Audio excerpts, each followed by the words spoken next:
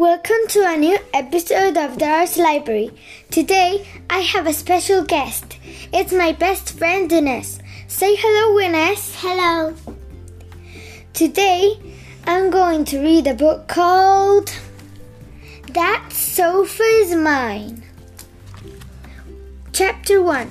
My favorite sofa. I share my sofa with Susan. We snuggle up. Susan eats crisps, peanuts, and chocolate. I scratch my claws. It's just perfect.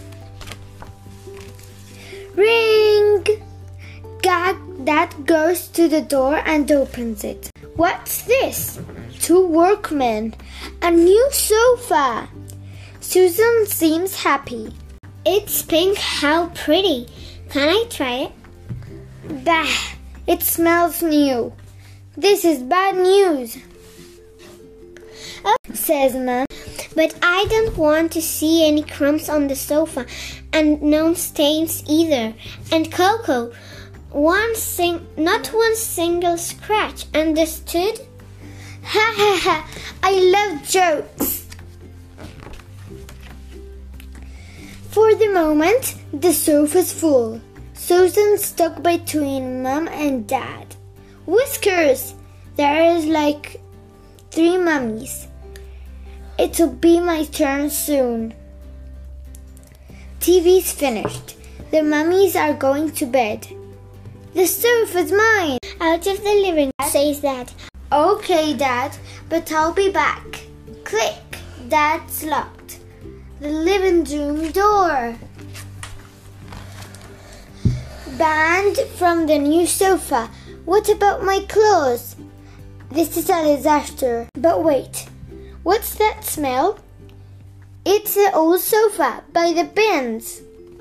I put my clothes on it, and perfect. I scratch my clothes.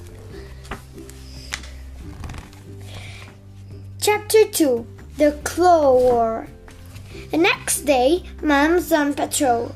It's impossible to get at the new sofa. Whiskers!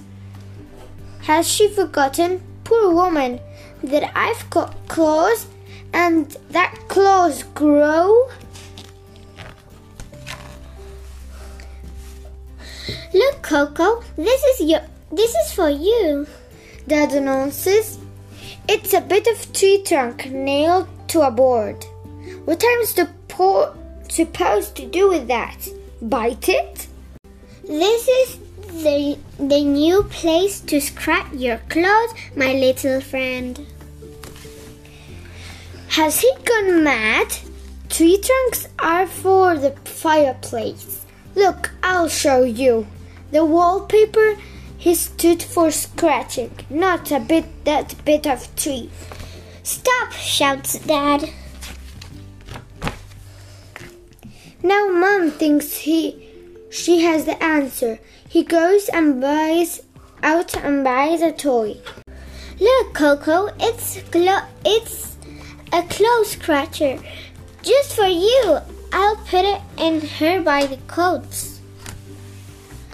A claw scratcher?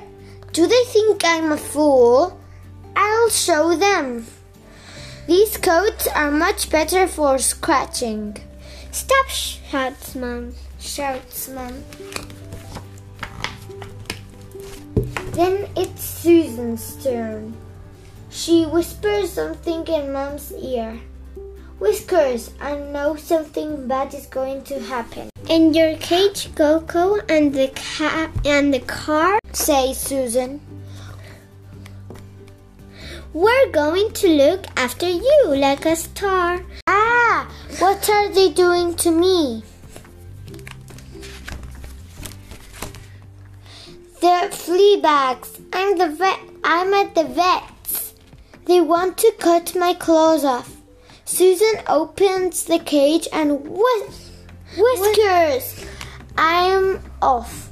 They're not doing that to me. I'll show them. Chapter 3. Side by Side. Back at the house, Dad shouts, That's it, Coco. If you can't be good, you're not coming in the house. Get out. The new sofa has won. Dad feels sorry for me and gives me a cushion. Mom gives me a plate of cat biscuits. Thanks very much. At least the old sofa seems happy to see me. Time for a good scratch. Perfect. Susan watches. Treat her. It's not good being sorry now. Go and sit on your new pink sofa. I'll be fine out here.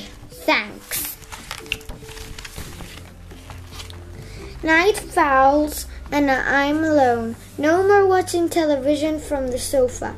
No more sleeping in Susan's room. No more jumping on her bed to wake her up. But what's that noise? Whiskers! Susan's come to visit with her blanket. I can't sleep without, she says. Susan, her blanket, the sofa and me, just like old times. Perfect. In the morning, Mom and Dad shout, Susan, Susan, where are you, Susan? They're spotted us now and they're whispering, oh dear, what punishment would they invent? Luckily, even moms and dads have good ideas sometimes. They have decided that the new sofa and the old sofa can live together, side by side. Susan can eat her crisps, her peanuts and her chocolate, and I can scratch my claws. Welcome back, old sofa.